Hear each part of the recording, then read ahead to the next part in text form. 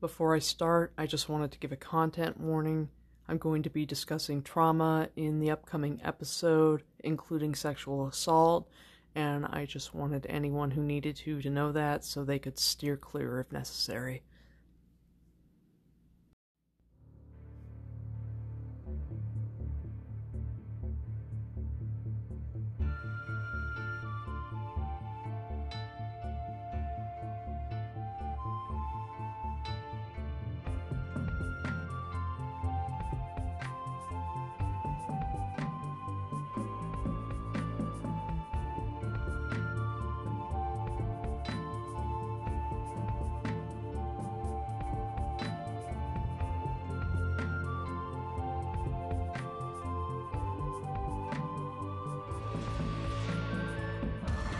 The stone won't fall until the podcast of the dragon comes to your device. Hey everybody, my name is Morgan. You might know me as the Grey Warder on Twitter and Discord. Welcome to the second episode of Podcast of the Dragon. I was trying to think of a way to give you an introduction to this episode and give it the weight and gravitas that it deserved, so I figured I would present it to you like I would an essay. So I give to you Trauma, Shatter Logoth, and the Breaking of the Fellowship. Trauma, Shatter Logoth, and the Splitting of the Party. Trauma, Shatter Logoth, and when things went from really, really bad to so much worse.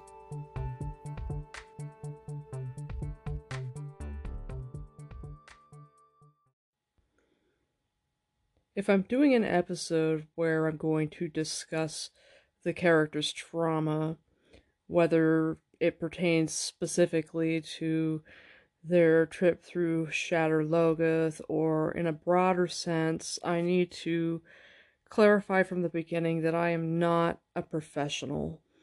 I have plenty of experience when it comes to therapy because I've been on the receiving end of scores of hours of it, but I have never received therapy specifically for trauma.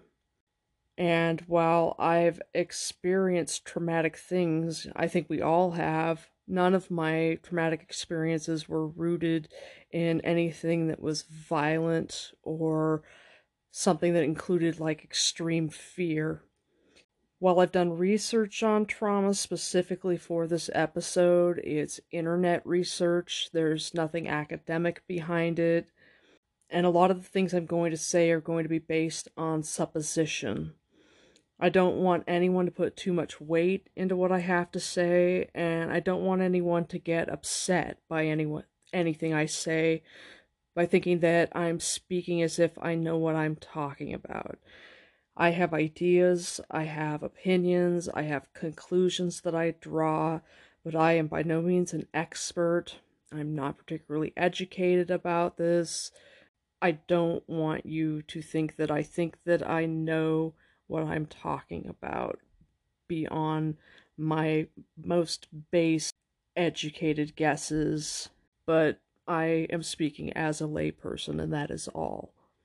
I've had a few moments of existential fear, but beyond close calls with accidents and a bout of cancer, which didn't end up being particularly serious, and which I managed to make enough fun of that when I talk to people about it, I say it was an interesting experience.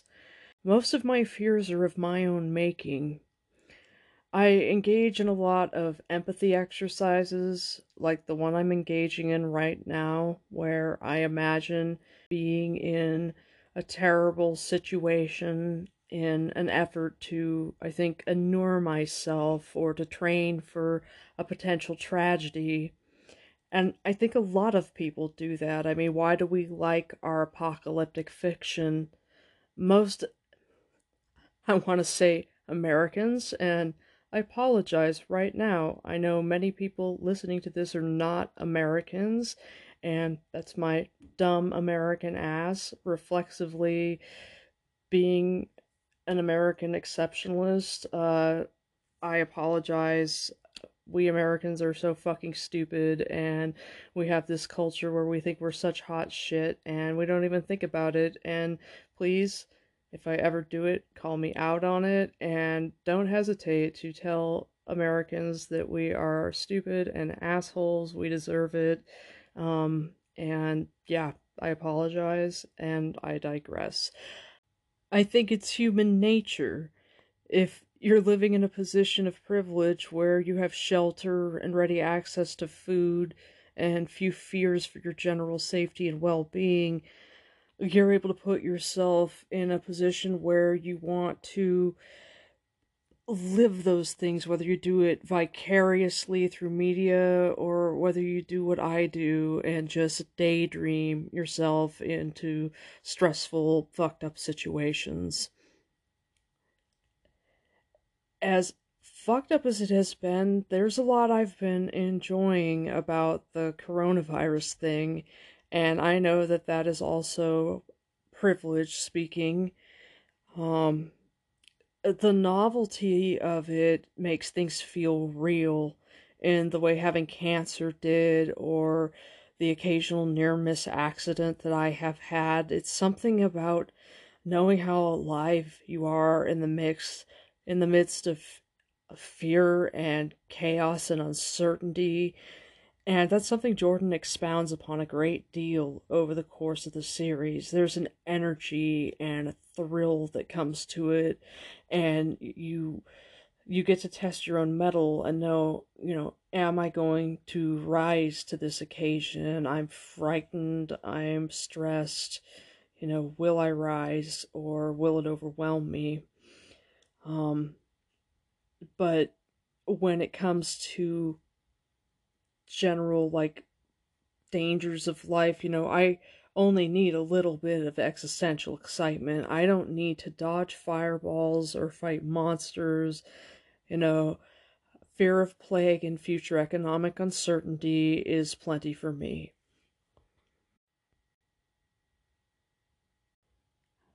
The scene in Shatter Logoth didn't strike me as much as I think it should have the first time I read it. And I think there are a couple of reasons for that. The battle before it and the scene on the Camelin Road are incredibly stressful.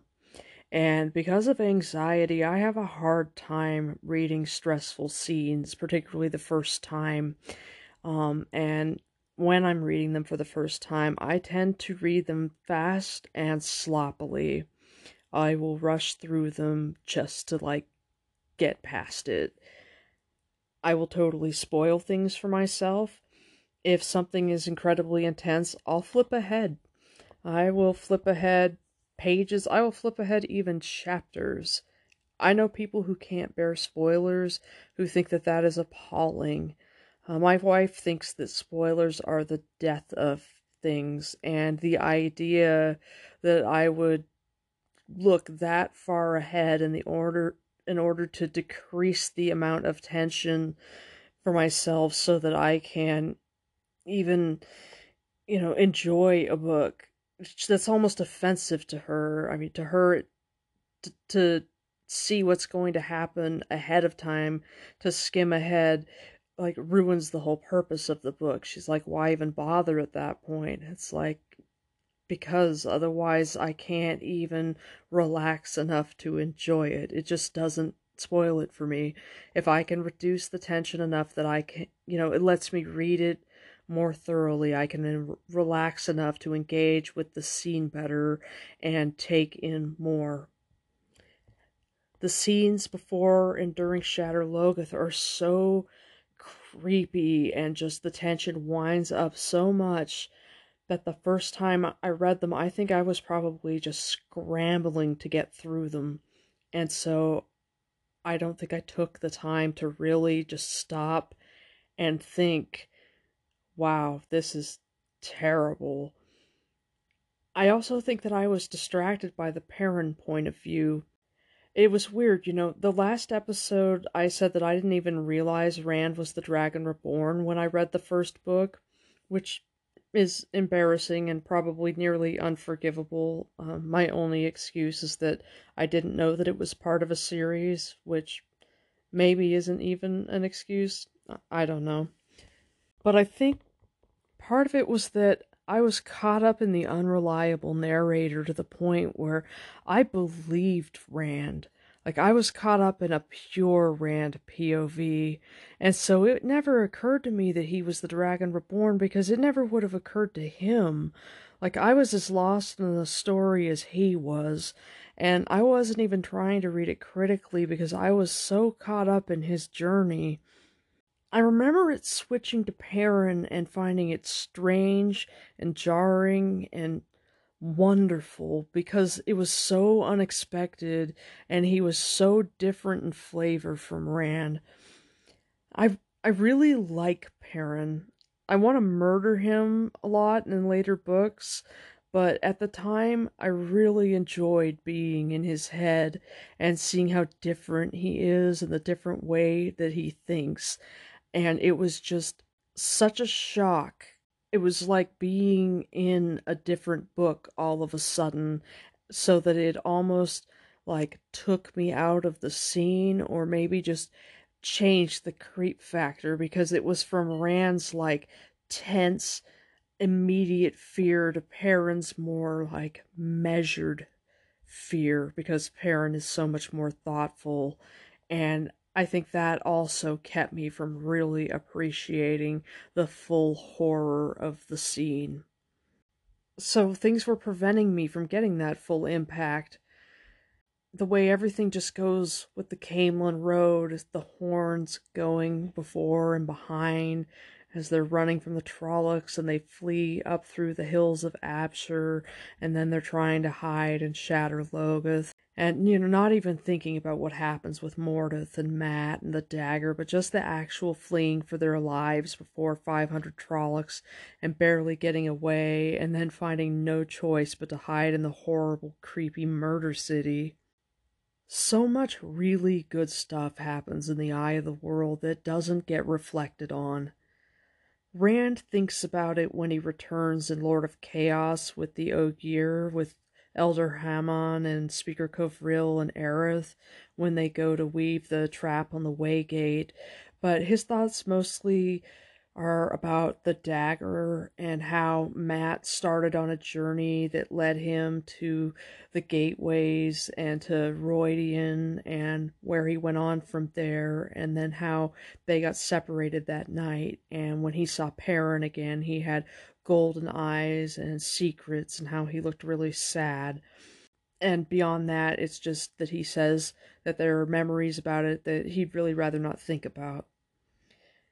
Except in the immediate aftermath of that night, you never really hear about it from Nynaeve or Perrin, and Mat only thinks about it as it's embodied in the dagger, and Egwene never thinks about it at all. And I really wish they would.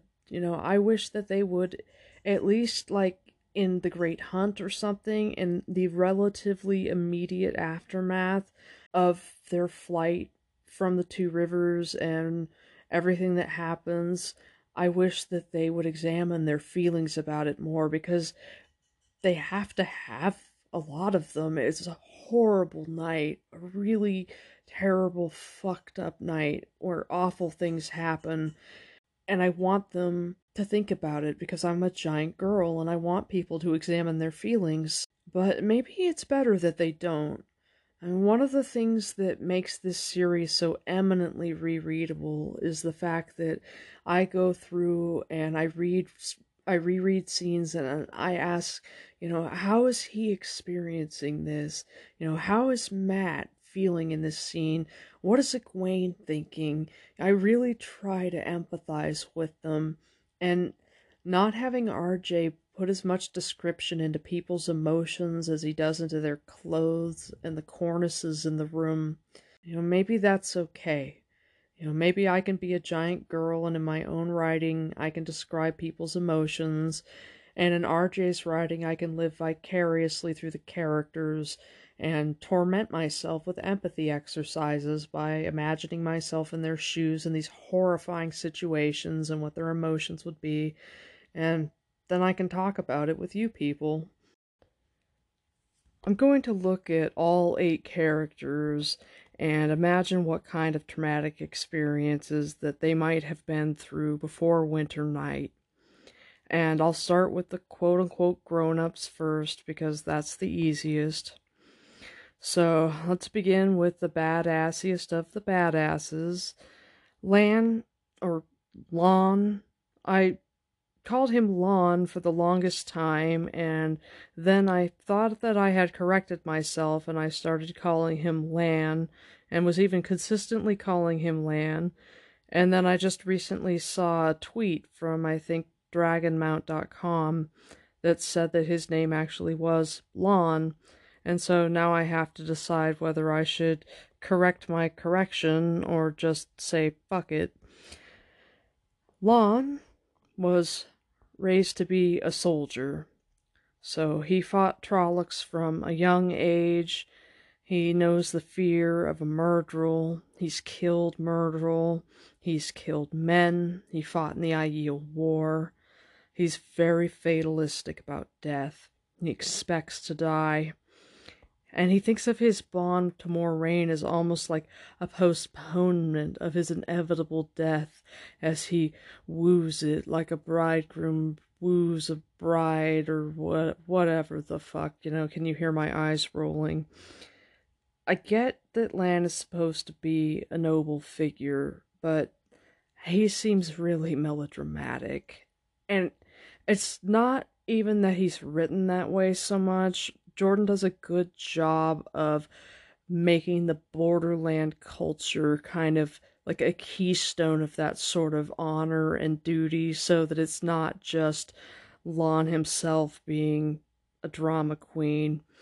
But if I were having a beer with him and he talked about his unending war with the Shadow, I'd just be thinking, dude, get a life. Which is perhaps unkind of me, since we're talking about trauma, and what could be more traumatic than having your parents and your country die and be raised with a sword in your hand and expected to avenge what cannot be defended. I mean, that's really fucked up, and so maybe I'm heartless to be impatient with it, but I'm a very practical person, and my attitude is kind of, your country is dead. That can't be changed. You have this important duty with this Aes Sedai. You're out there protecting her. You guys are doing important works. There are other ways to fight the Shadow. Go and find them. Stop being ridiculous. You sound like an asshole. Moiraine is also a soldier. Aes Sedai have this utter sense of exceptionalism, and there's no way around it. They're assholes, and it shows itself to be very problematic throughout the series.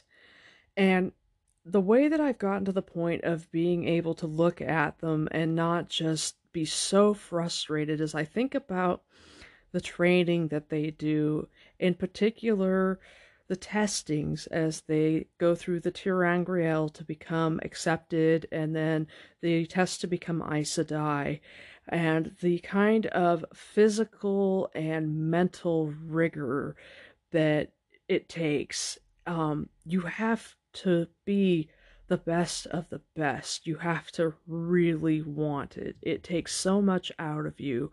And when you look at it like that, it's almost like a form of special forces training. And so maybe when you look at it like that, it's like the Aes Sedai or Lady Mage Special Forces. They're like the Army Rangers of female channelers with these exacting standards, and they think they're real hot shit, and they're cocky, and they have big egos. And looking at it like that, it doesn't make them any less assholes, and it doesn't make their exceptionalism any less problematic, but it does make a bit more sense. Most of RJ's characters, I think, are modeled after some manner of soldier. Moiraine's been through some hardcore shit. She's been near death more than once. She's faced Trollocs. She's been in kill or be killed situations. She's had to kill without the power. She spent 20 years looking for the Dragon Reborn. You know, she's a soldier. She may be a soldier in a silk dress, but there's no doubt. I don't think for a second there's any doubt that RJ sees her in that light. And then, when it comes to Tom, Shadowspawn are out of his purview. When they crest the hills and he sees them, he says blood and ashes. You know, all he has are knives. You know, he has to bring knives to a Trolloc fight. But what he does have is this powerful urge to protect young people. Tom's major trauma is that he failed his nephew. And I don't believe that he signed on to this trip because he didn't want to travel by himself. He signed on to this trip because he was up in that loft in the barn and heard that the Aes Sedai was taking these young men. And he was like, I don't trust her, and I don't trust what she wants with these kids, and I'm going to come along and do what I can to protect them because they need to have somebody on their side. And it's a theme that is revisited. It's said straight out at least once in the book, but it's visited time and again that it is easier to be brave when someone needs you. And for Tom, the need that those young men have for him is enough for him to be able to look the Trollocs in the eyes and not back down, because his trauma with his nephew is so strong. The Emond's Field 5 are different from the other three. So far as we know, none of them really have anything major as far as violent traumatic events before Winter Night. I'll start with Perrin because we have absolutely nothing that we know of. With Mat, the best I could come up with Mat was that he thought that someone was drowning, and so he jumped in to save them because he was so afraid that they were going to die. And that could be a traumatic experience. With Rand had the loss of his mom, and that's a big deal. He's a shepherd, so he's had to deal on his own with wolves, and I can't remember what book it is, but he describes a situation where he has a weak sheep that gets separated out from the flock by wolves, and he can't get a clear shot with his bow, and he can't leave the rest of the flock, and the wolves end up killing the sheep, and his inner narrative talks about how the memory of it still turns his stomach, and that seems pretty traumatic. Egwene, she had breakbone fever when that epidemic went through. She was sick, and Nynaeve healed her, and while she was young enough that it may not have been as scary, her brother-in-law died of it. He died of it, and so did either her niece or nephew. So she had close family killed from it, and so she may very well have been very frightened while she was sick. And there's another mention of a different epidemic that went through the Two Rivers that ended up killing 11 people, a spotted fever epidemic. And Doral Barron, who was the wisdom at the time, had told people to tie kerchiefs soaked in brandy around their faces. And Egwene mentions how for years afterwards she equated the smell of brandy with fear. With Nynaeve, it's a little more complicated. Nynaeve's an orphan. But during her acceptance tests, the way back for what was, she's naked in a maze with Agenor chasing her, shouting filthy things that basically boil down to threats of sexual assault. Because it was for what was, and her second pass through the rings for what is her village where the evil wisdom is poisoning people, I concluded that she had some manner of trauma with a sexual assault in her past. Otherwise, it seems like the village would be what was, and the thing with Aginor would be what is, because her experience with Aginor had occurred only about a month before she went to the White Tower. I can see why RJ only wanted to allude to it, though, because sexual assault makes Robert Jordan incredibly uncomfortable. He acknowledges its existence, but for the most part, he doesn't want to touch it. And that makes sense, I think, probably because of his wartime experiences. I think he probably came across some very ugly things while he was in Vietnam, and I think that it squicked him out really badly, and he just didn't want to talk about it very much. If the most he ever wanted to do was barely allude to that about Nynaeve, I understand. And, it's also kind of good, because that's a really tired trope for something like that, to make a character strong and define her and be something for her to overcome and everything. It's like, fuck you, dude. You don't need that. If it's true that her test went the way that it did, and the pass through the ring into what was is her being naked in a maze with a horrible creeper because of something bad that happened to her in the past, it ends up being an empowering situation because she finds the one power. She finds anger, and anger empowers her.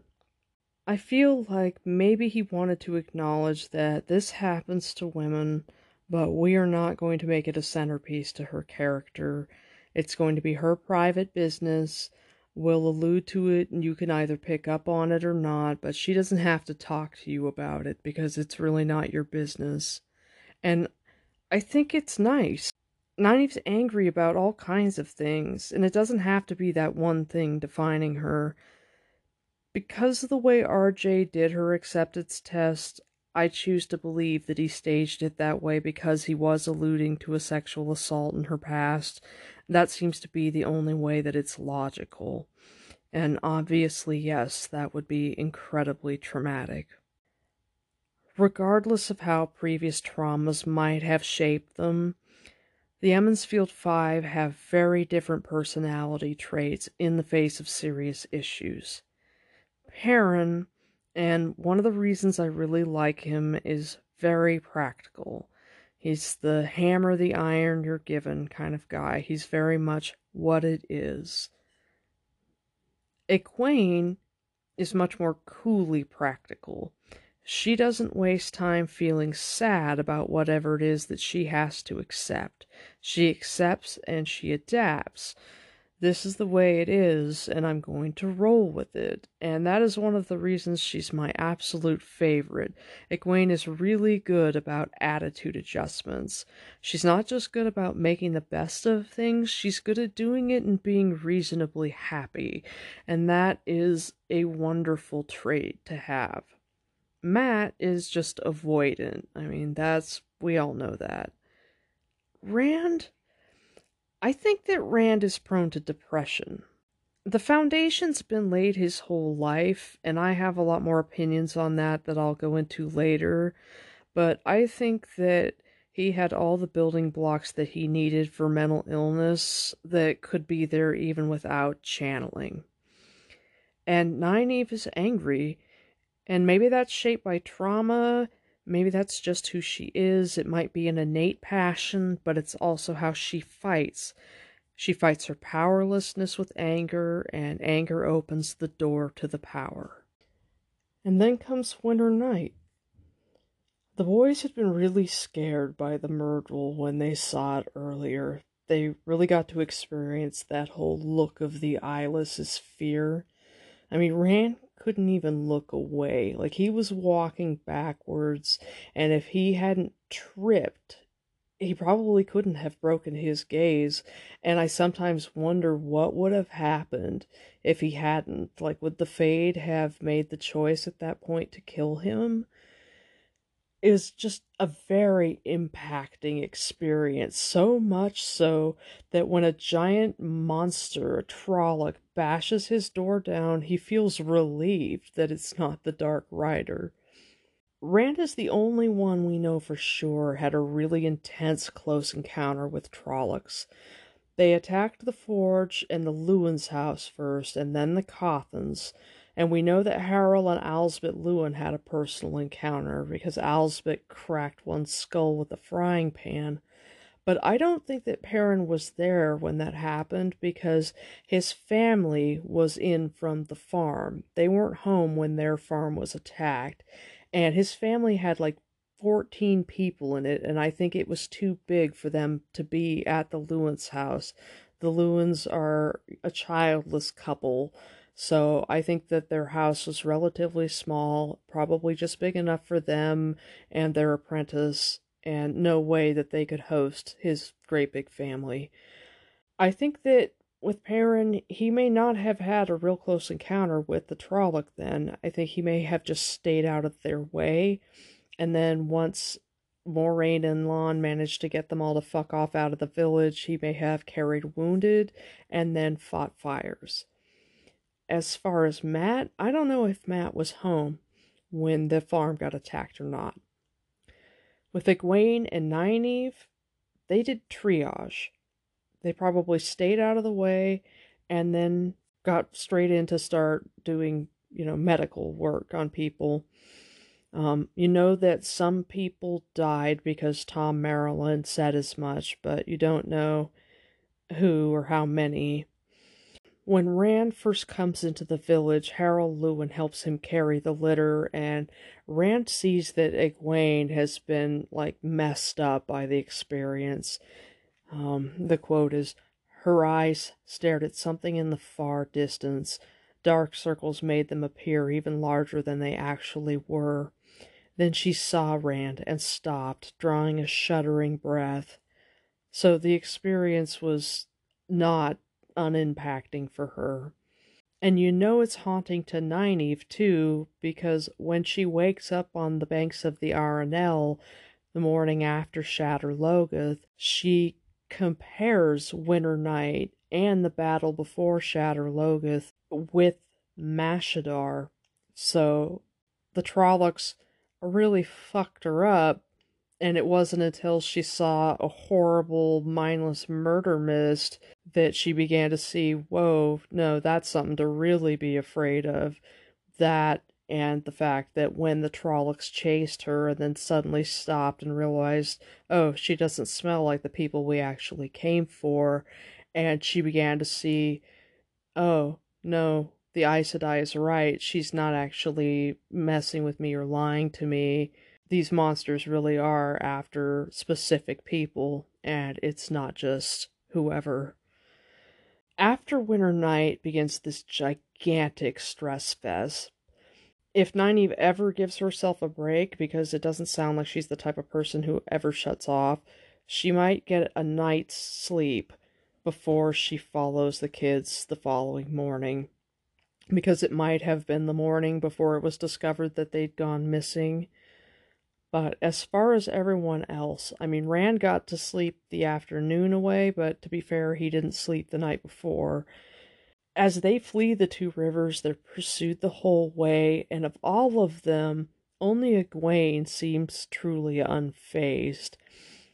She's the only one who seems to see anything positive. It's scary and stressful, but she's also chasing a dream. Like, she's getting the hell out. And I think that, she had been planning on leaving the Two Rivers anyway. She was training to be a wisdom, but all of a sudden, Winter Night comes and the Trollocs attack, and this whole new career path opens up to her, because the minute that she saw Moiraine throwing lightning balls, she had to have said to herself, I've got to learn how to do that. Holy shit. that makes dispensing herbs look like nothing. I can't even think about doing that now. Who wants to do that? Yeah, I bet she never looked back. Of all the people fleeing, Egwene was the one that was least troubled by it. And Rand noticed, he looks over while the Drakkar is screaming overhead as they're fleeing in the night heading toward Terran Ferry. And yeah, it's an unreliable narrator and he's angry with her. So maybe her face isn't really shining with joy and excitement as he's perceiving it. But for Egwene, getting out of the Two Rivers is important enough that it might actually be worth the risk of being eaten or killed by horrifying monsters. Tom and Egwene were the only ones who were not shocked by Moraine sinking the ferry. The boys were really stunned and troubled by it. I think Egwene probably thought it was fucked up. She probably thought it was very unexpected. Like, it probably didn't occur to her that Moraine would do it, but she trusted Moraine's judgment. Tom, I think, probably thought that it made perfect sense. Even if he didn't trust Aes Sedai, he was like, yeah, we're being pursued by these horrible, scary things, and yeah, it makes perfect fucking sense. She got all of the haulers off the ferry, and then they threw a whole bunch of gold at the ferryman, so problem solved. I don't think for a second that Tom thought that that was an ill-intentioned thing, so I don't feel like he found the sinking of the ferry particularly traumatic the way that the boys did. And then they've got a week of low tension where they're getting on the way to Baerlon. And I've read some things about trauma, and I could try to interpret the different behaviors of the characters, but I don't think RJ did research and then wrote them. I think he wrote characters behaving how he knew soldiers to behave while experiencing some downtime when there's mild tension, but they're basically out of danger for the moment. So you've got Mat who relaxes, Rand feels anxious and daydreams about being home. Perrin is trying to keep like a practical level of threat awareness when Mat is all like, I think we've like lost them finally. Perrin says, if they're gone, why does Lan keep scouting? The boys are also afflicted with that horrible traumatic dream in Baerlon. Ishamael breaks the rats' backs, and I don't know if he's able to do that because they spy for the Shadow, or if Robert Jordan hadn't totally figured out the rules for how much dream shards or Tel'aran'rhiod can affect the real world, or maybe he had all of that worked out, but he couldn't find a way to explain it in a logical, non-expository way. There was no good place to stick it in there. But regardless, that dream and the dream itself was horrible enough. The fact that all three of them had it was even more terrifying, but the physical manifestation of the rats with their backs broken, holy shit, that's awful.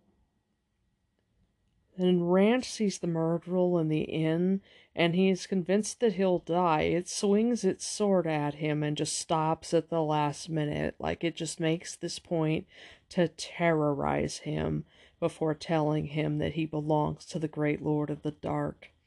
And after he's almost calm talking to Nynaeve, and just says, there was a fade, it was in the hall with me, then Lan came. And I don't know if that's actually what they call a blunted affect, where you're just not as, you don't appear as fazed by things.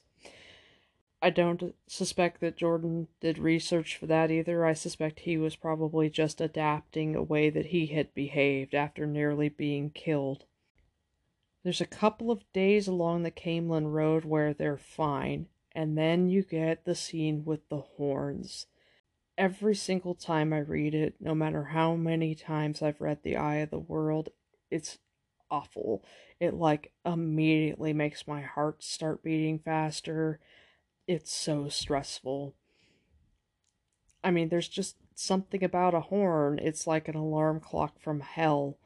And as they're sounding, Rand is counting the miles and Lon leaves to go scout and see just how bad it is, and Nynaeve's like, hey, can't we fucking go faster? Because obviously they're catching up, and Moraine's like, hey, why do you think they're blowing the horns?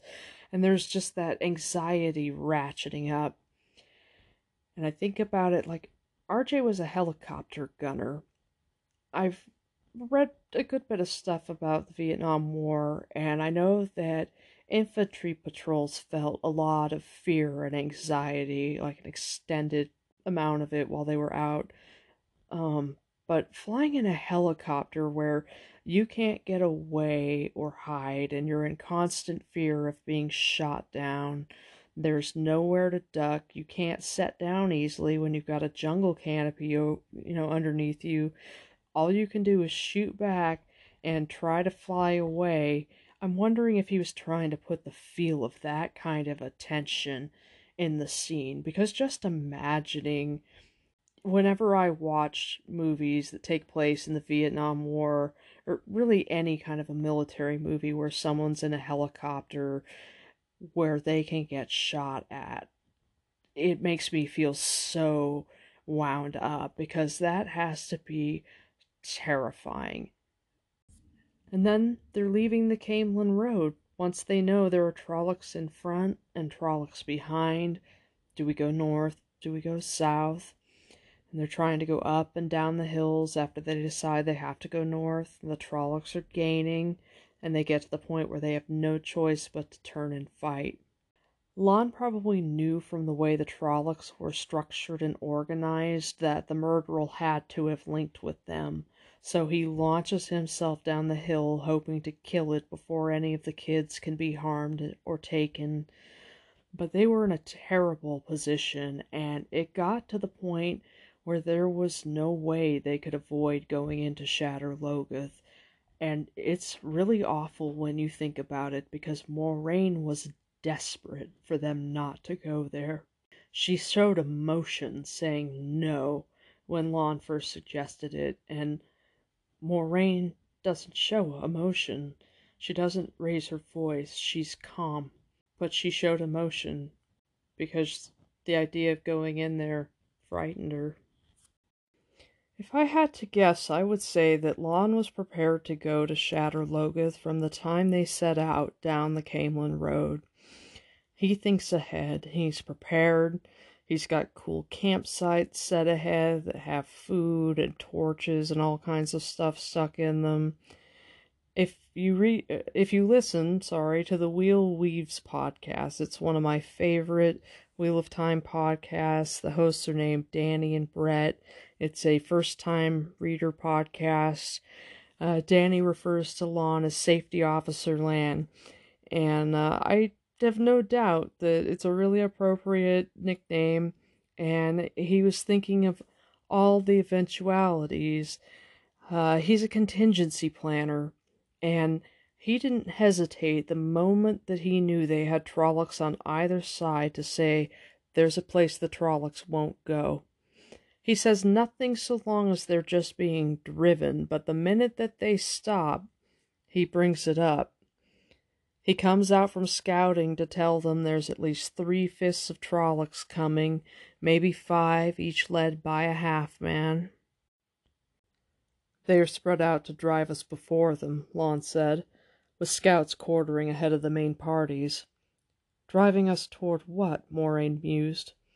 As if to answer her, a horn sounded in the distance to the west, a long moan that was answered this time by others, all ahead of them. Moiraine stopped Aldib. The others followed her lead. Tom and the Emmons field folk looked around fearfully. Horns cried out before them and behind. Rand thought they held a note of triumph. "What do we do now?" Nynaeve demanded angrily. "Where do we go?" "All that is left is north or south," Moiraine said, more thinking aloud than answering to the wisdom. "To the south are the hills of Abshur, barren and dead, and the Terran with no way to cross and no traffic by boat. To the north we can reach the Arenelle before nightfall, and there will be a chance of a trader's boat." Moiraine is probably already spinning out in her head the plan that they'll reach the river and make rafts to get across. But Lan has no doubt already thought ahead and thought, should worse come to worse, we technically have available to us the worst safe house ever. It's kind of like running from bullies into a haunted house, but Lon had seen the Trollocs because he went scouting, and I think his concrete picture meant he knew there was no way they weren't going to have to shelter in Shatter Logoth, and he wanted her to just concede right away because it was fastest and easiest, but she was emphatic about saying no, so they went north, but at an angle away from the Murder City. But they get to the point where they don't have any choice. They have the battle where Lon kills the Myrddraal, but that's only a quarter of the Trollocs. They keep running north and angling toward the river, but too quickly more catch up to them. But still the horns came ever nearer, until the guttural shouts of pursuit were heard whenever the horns paused, until eventually the humans reached a hilltop, just as Trollocs appeared on the next hill behind them. The hilltop blackened with Trollocs, snouted, distorted faces howling, and 3 Myrddraal overawed them all. Only 100 spans separated the two parties. Rand's heart shriveled like an old grape. 3. The Myrddraal's black swords rose as one. Trollocs boiled down the slope, thick, triumphant cries rising, catchpoles bobbing above as they ran. Moraine climbed down from Aldib's back. Calmly she removed something from her pouch, unwrapped it. Rand glimpsed dark ivory, the Angreal. With Angreal in one hand and staff in the other, the Aes Sedai set her feet, facing the onrushing Trollocs and the Fade's black swords, raised her staff high, and stabbed it down into the earth. She does her fancy earthquake and firewall, knowing it will take almost the last of her strength. It fucks them up, and it gives the party time to get out of sight so she can use her last trick and lay her false trail with the power, and at this point she's accepted that she won't be able to raise wards for them to build rafts until she's rested, and at this point they don't have a choice. And so into Shatter Logoth they are doomed to go. In the after effects, after Moraine has made the firewall and laid her false trail, but before they get into the city, Rand is watching Nynaeve giving Moraine herbs and looking all satisfied and smirky. He did not really care what the wisdom was up to. He rubbed the hilt of his sword continually, and whenever he realized what he was doing, he stared down at it in wonder. So that's what a battle is like. He could not remember much of it, not any particular part. Everything ran together in his head, a melted mass of hairy faces and fear. Fear and heat. It had seemed as hot as a midsummer noon while it was going on. He could not understand that. The icy wind was trying to freeze beads of perspiration all over his face and body. He glanced at his 2 friends. Mat was scrubbing sweat off his face with the edge of his cloak. Perrin, staring at something in the distance and not liking what he was seeing, appeared unaware of the beads glistening on his forehead. Jordan's experience in battle obviously didn't involve hairy, bestial faces, but he was able to impart the sense of fear and heat and chaos and everything running together, and you can't even think. And then they get into the city. Now, I'm not going to blame their behavior on her, but Moraine had spent enough time with Two Rivers people at this point, and she should have known to tell the boys not to wander off. She should have known that these people have no common sense and they're stubborn. So I kind of feel like their wandering off is more than a little bit on her and Lon, and maybe especially on Nynaeve, who assumes responsibility for them by acting like they're not old enough to be out on their own. Like she legit followed because she felt like they were helpless and needed somebody to take care of them.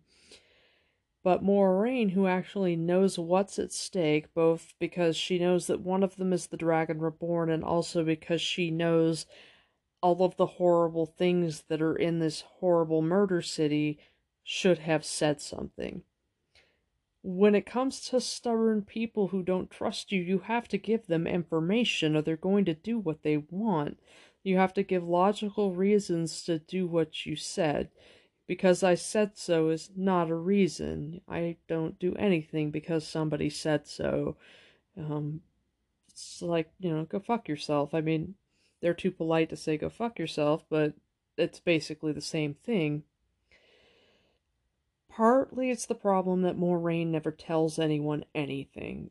She's Cairhienin, she's Aes Sedai, and if you've read Newspring, you know she has plenty of reasons to be very spare with the information that she shares. And I think partly it's Jordan's construct of thinking of everyone like a soldier. In Moraine's mind, maybe only subconsciously, these people have all been conscripted by the light. The shadow wants you, and so you have to fight it. Sorry that you have to leave your village and the comfort of your simple life. Sucks to suck. The only one who volunteered for this was Egwene, and that's why she stands out. She's the type of soldier who volunteers. And I think that you can tell RJ's liking for her as he writes her later. It's because he identifies with her a lot. Her sense of rising to the occasion and managing to make the best of things and being reasonably happy and being the type of person who volunteers. RJ volunteered to join the army, and I think that he gets Egwene. I'm not going to spend a ton of time on Mordeth. I'm a little bit ambivalent about him. Part of me feels like he's a little bit extra, and that the evil of Mashadar is enough to make Shadar Logoth what it is. But Mashadar is mindless, so it really couldn't have mingled with Padan Fane's soul in a way that would be easy to show. I mostly feel RJ made pretty good use of Shadar Logoth. I don't know that he had really thought it through when he first wrote Eye of the World, but he managed to take it and continue to keep it relevant. He used it in a number of key scenes, and he included it in an ultimate, like, brilliant and logical purpose. But I'm not as fond of the scene with Mordeth as far as what it does for the plot, but it does a good job of adding to the whole fear. There's a great description of all the Watchers and like how they descend the stairs in the dark, and Mordeth is super creepy, and it's so obvious there's something not right about him, which also gives you a chance to just judge the boys even more for how dumb they are and kind of bang your head against the wall, like, do they never learn? But they get a break, too. They get a moment to gawk and relax. They get to look at the majestic city. It's way cooler than Baerlon. It's a ruin, but a magnificent one, and the novelty of exploration may have been really useful in, like, blunting some of the post-battle before Shadar Logoth trauma. It was so cool and interesting that they couldn't feel how off it was, maybe, partly because they had no point of reference, and maybe partly because it just wasn't as bad as when Rand goes back in Book 6 to weave the trap on the Waygate, and again when he goes back at the end of Book 7 to fight Samael, which, to be fair, is maybe like a month after he weaves the trap on the Waygate. They have a bit of returning to normal, like Lan finds a building, he tells them to make a stable, and then Moiraine makes another mistake. She assumes that they'll draw intelligent conclusions based on the knowledge Trollocs are afraid of this place. She doesn't tell them about the wards. She doesn't tell them about Mashadar. Her powerfully ingrained habit of being tight-lipped with her info, which, once again, if you've read New Spring, she's got a lot of reasons behind that. And also, it's sometimes the easiest thing to get cooperation out of people if they don't ask questions. Giving them info inspires more questions. But in this case, it causes a huge headache and endless consequences for problems. Perrin, being the most sensible and the most mature of the boys, is very reluctant to go exploring. His groundedness, it can make him a wet blanket, but it's also refreshing to have someone who has some common sense. When Matt wants to check out the city, he immediately thinks it's a bad idea. But the thing about Perrin is that he really wants to be liked, and he's very self-conscious. He doesn't like that a lot of people think he's dumb, and that makes him very susceptible to peer pressure. Like, the best he can do is, we should ask Moraine, which makes Matt scoff at him, like, why don't you ask Mistress Lewin while you're at it? And I can really identify with Perrin, honestly, with the very strongly wanting to be liked and having that friend with the sharp sense of humor and the quick put down who can get you to do what they want to do by making you feel awkward and dumb, and so you give into it because you don't want to seem like the lame ass, or they're just really good at making you feel stupid. Matt's an asshole. Matt does grow up, and eventually, while Perrin and Rand become grimmer and greater drags, Matt ends up becoming. Matt, in a lot of ways, has a really terrible fate and ends up becoming one of the best characters, as far as having a decent attitude. But he's a dick too. He's not really a very good friend, and yeah, and he makes Perrin feel shitty about himself, and Perrin ends up going out. That night in Shadar Logoth, each person was most deeply fucked up by a different thing. We don't know with Matt. It almost isn't even relevant because the dagger robs him of any memories of it, of most of his memories between Emond's Field and Caemlyn and even after. And honestly, that's really, really sad because of what happens after they're separated, and particularly after Tom, quote unquote, dies, what happens with him and Rand.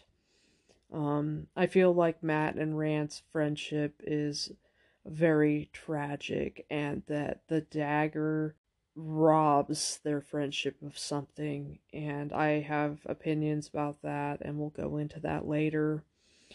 Perrin's greatest fear of all of this, after Mashdar separates everyone, and then they all run into the Trollocs, Moraine and Lon have to go ahead, and everybody else is all in one group, and then they run into Trollocs, and they all yell this way, and then they run in 5 different directions.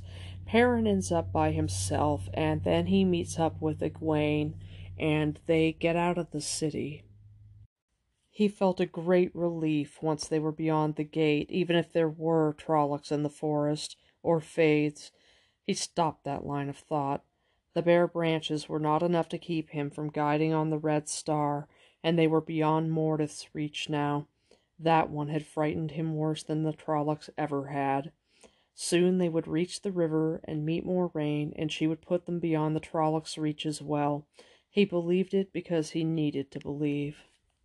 The battle before Shadar Logoth had to be bad for Perrin, because Trollocs were they were pulling him out of the saddle before Lon kills the Murgrel. He's trying to pull his axe away from them.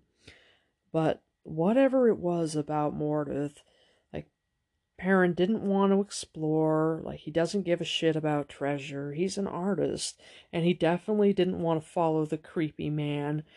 He follows Matt into the building because Rand says we can't leave him.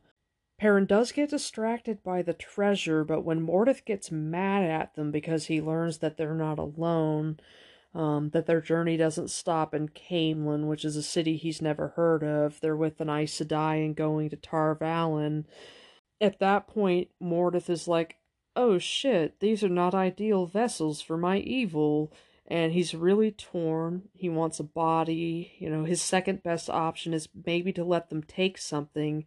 But Perrin, immediately when Mordeth is upset, he's got this axe that's covered in golden chains, and he gets into the treasure at first, but he sets it down and backs away. He's like, if you want, we'll come back and help you, but we're all down to fuck off too, because obviously this isn't cool with you, and we'll go away.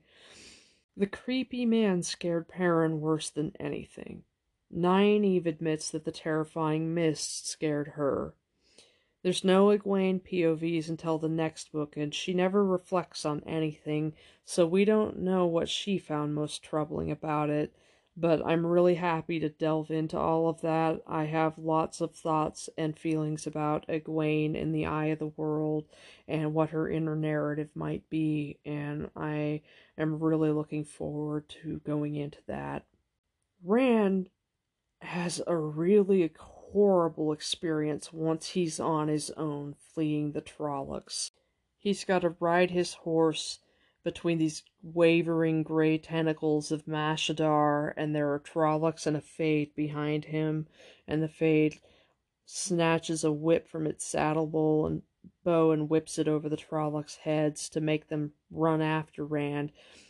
And even though Mashadar is floating along, and Mashadar catches the Trollocs and the Fade, and it says, muzzled heads went back to scream, but fog rolled over open mouths and in, eating the howls.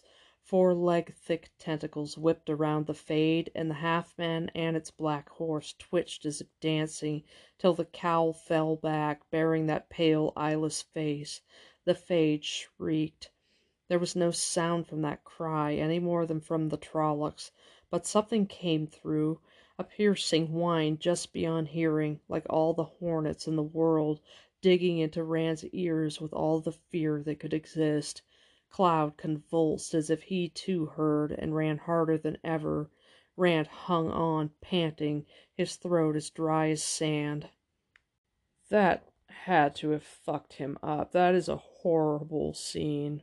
But I honestly think, despite how terrible having to leave Shadar Logoth in the middle of the night is, what's most traumatic to Rand is the separation of the party. He has this sense of responsibility to Egwene, and it's partly Two Rivers gender norms. He feels that it's his job to protect her, though in fairness, he does have physical size and strength and a reasonable weapon, even though he's not very good at using it. Before Egwene and Nynaeve learn to channel, all they have is their belt knives, and in the face of dealing with Trollocs and stuff, it's not an unreasonable thing to expect to be able to provide protection to someone who really doesn't have a lot to be able to defend themselves with. I don't know that that's particularly chauvinistic. When he says that he'll protect her, take care of her when they're leaving Emond's Field, once he realizes that he's not going to be able to talk her out of coming, Egwene's almost patronizing about his desire. He's like, I promise I'll take care of you, and she's like, maybe I'll take care of you, which I don't blame her for. Egwene is not particularly thrilled with Two Rivers gender norms. I think that's a big part of her personality, and what people think of her bullyingness or her bitchiness or whatever is actually just her not liking what people expect of her as a woman in the Two Rivers. Rand's courage, I think, was very much based on that whole theme of it's easier to be brave when someone needs you. As I've said, I love to cause myself anxiety because I'm masochistic by imagining terrible scenarios. So, I think to myself, if someone breaks in when I'm alone, what do I do? And it's like my immediate thought is, I'm going to run. But if someone breaks in when my wife is home, what do? And my immediate instinct is I'm going to grab the first sharp thing I can find and I'm going to go toward the danger, because what would stimulate my flight response when I'm by myself makes me utterly fearless when I need to protect someone. And I think Rand really depended on that. I think that he was prone to depression. He had a lot of negative self-talk. I didn't really notice that until this last time that I read through. It got pointed out in a podcast, in another Wheel of Time podcast, and I was suddenly like, whoa, that's totally true. I talk shit to myself a lot, but it's out of humor, and Rand's sense of humor really isn't that complicated, which I think is why he never understands the Aiel sense of humor, whereas I think Aiel humor is great because I'm a terrible person and I think appalling things are funny. Rand had already lost Egwene in a lot of ways. He lost her when he expressed hesitancy about marrying, and she was already past it, which stunned and hurt him. He lost her to Moiraine.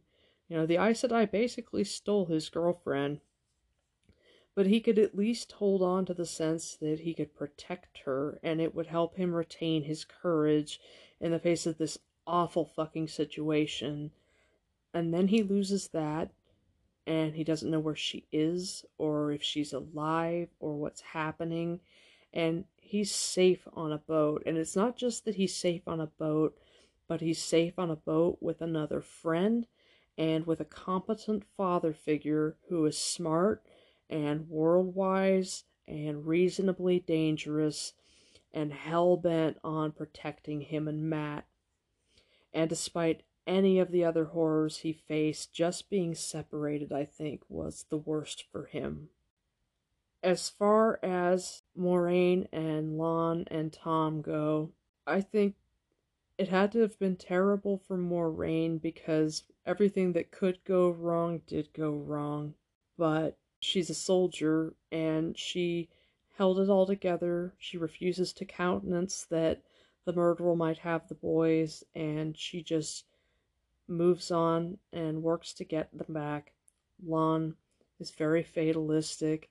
And for Tom, well, I'm sure the experience was terrible. I almost feel like Tom came out of it feeling reasonably cheerful about himself because he managed to save two of the three boys, not only save them from the horrible murder city, but save them from an Aes Sedai.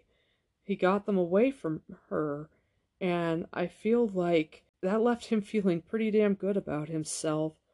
So no matter how horrible dealing with Shadar Logoth was, I think he was probably very much buffered by this sense that however wrong he did by his nephew, he did right by these two boys on this terrible night.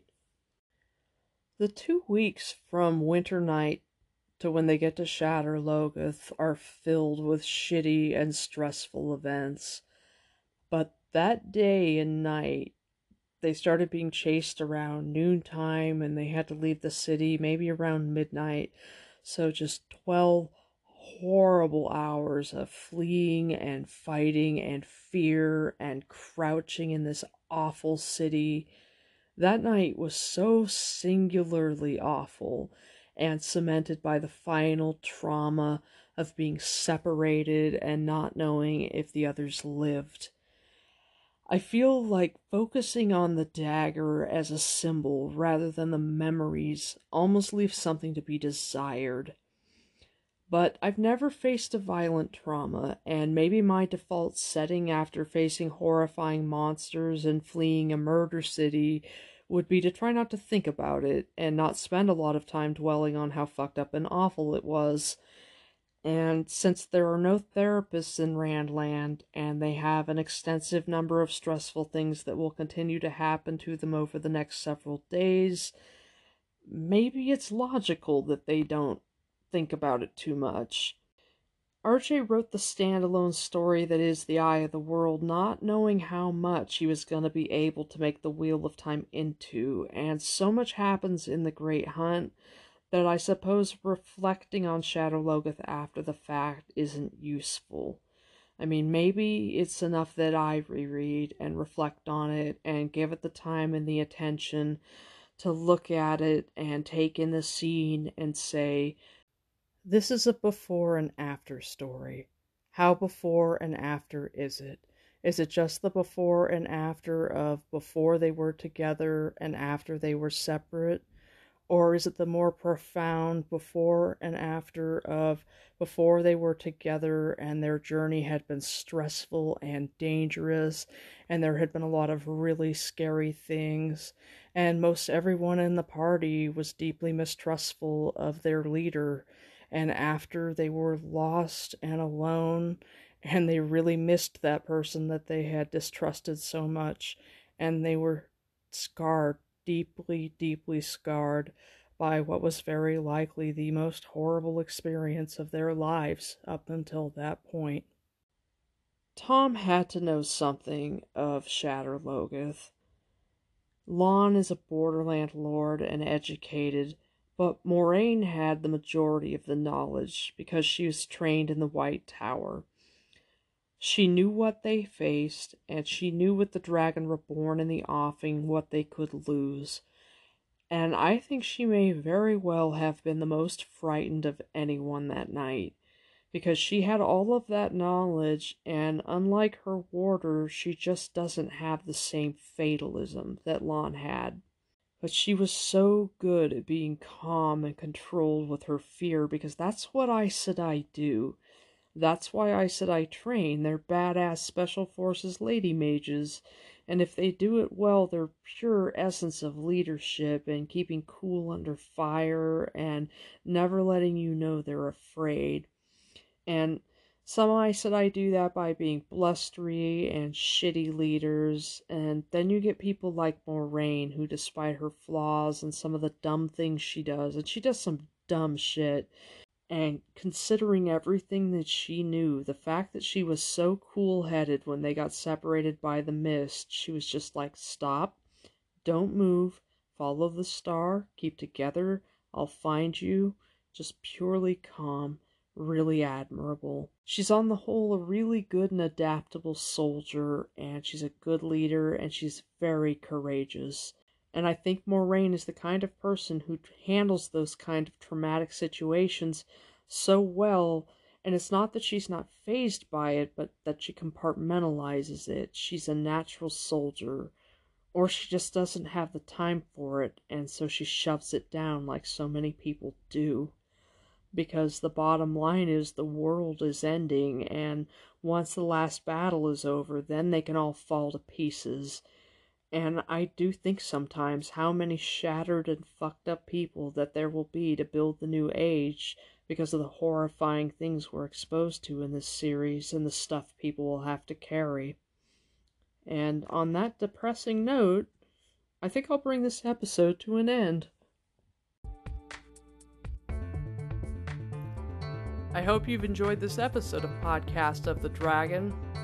I'm really excited to see where the podcast is going to go. I love the Wheel of Time, and it has a whole bunch of wonderful themes and subject matter to explore.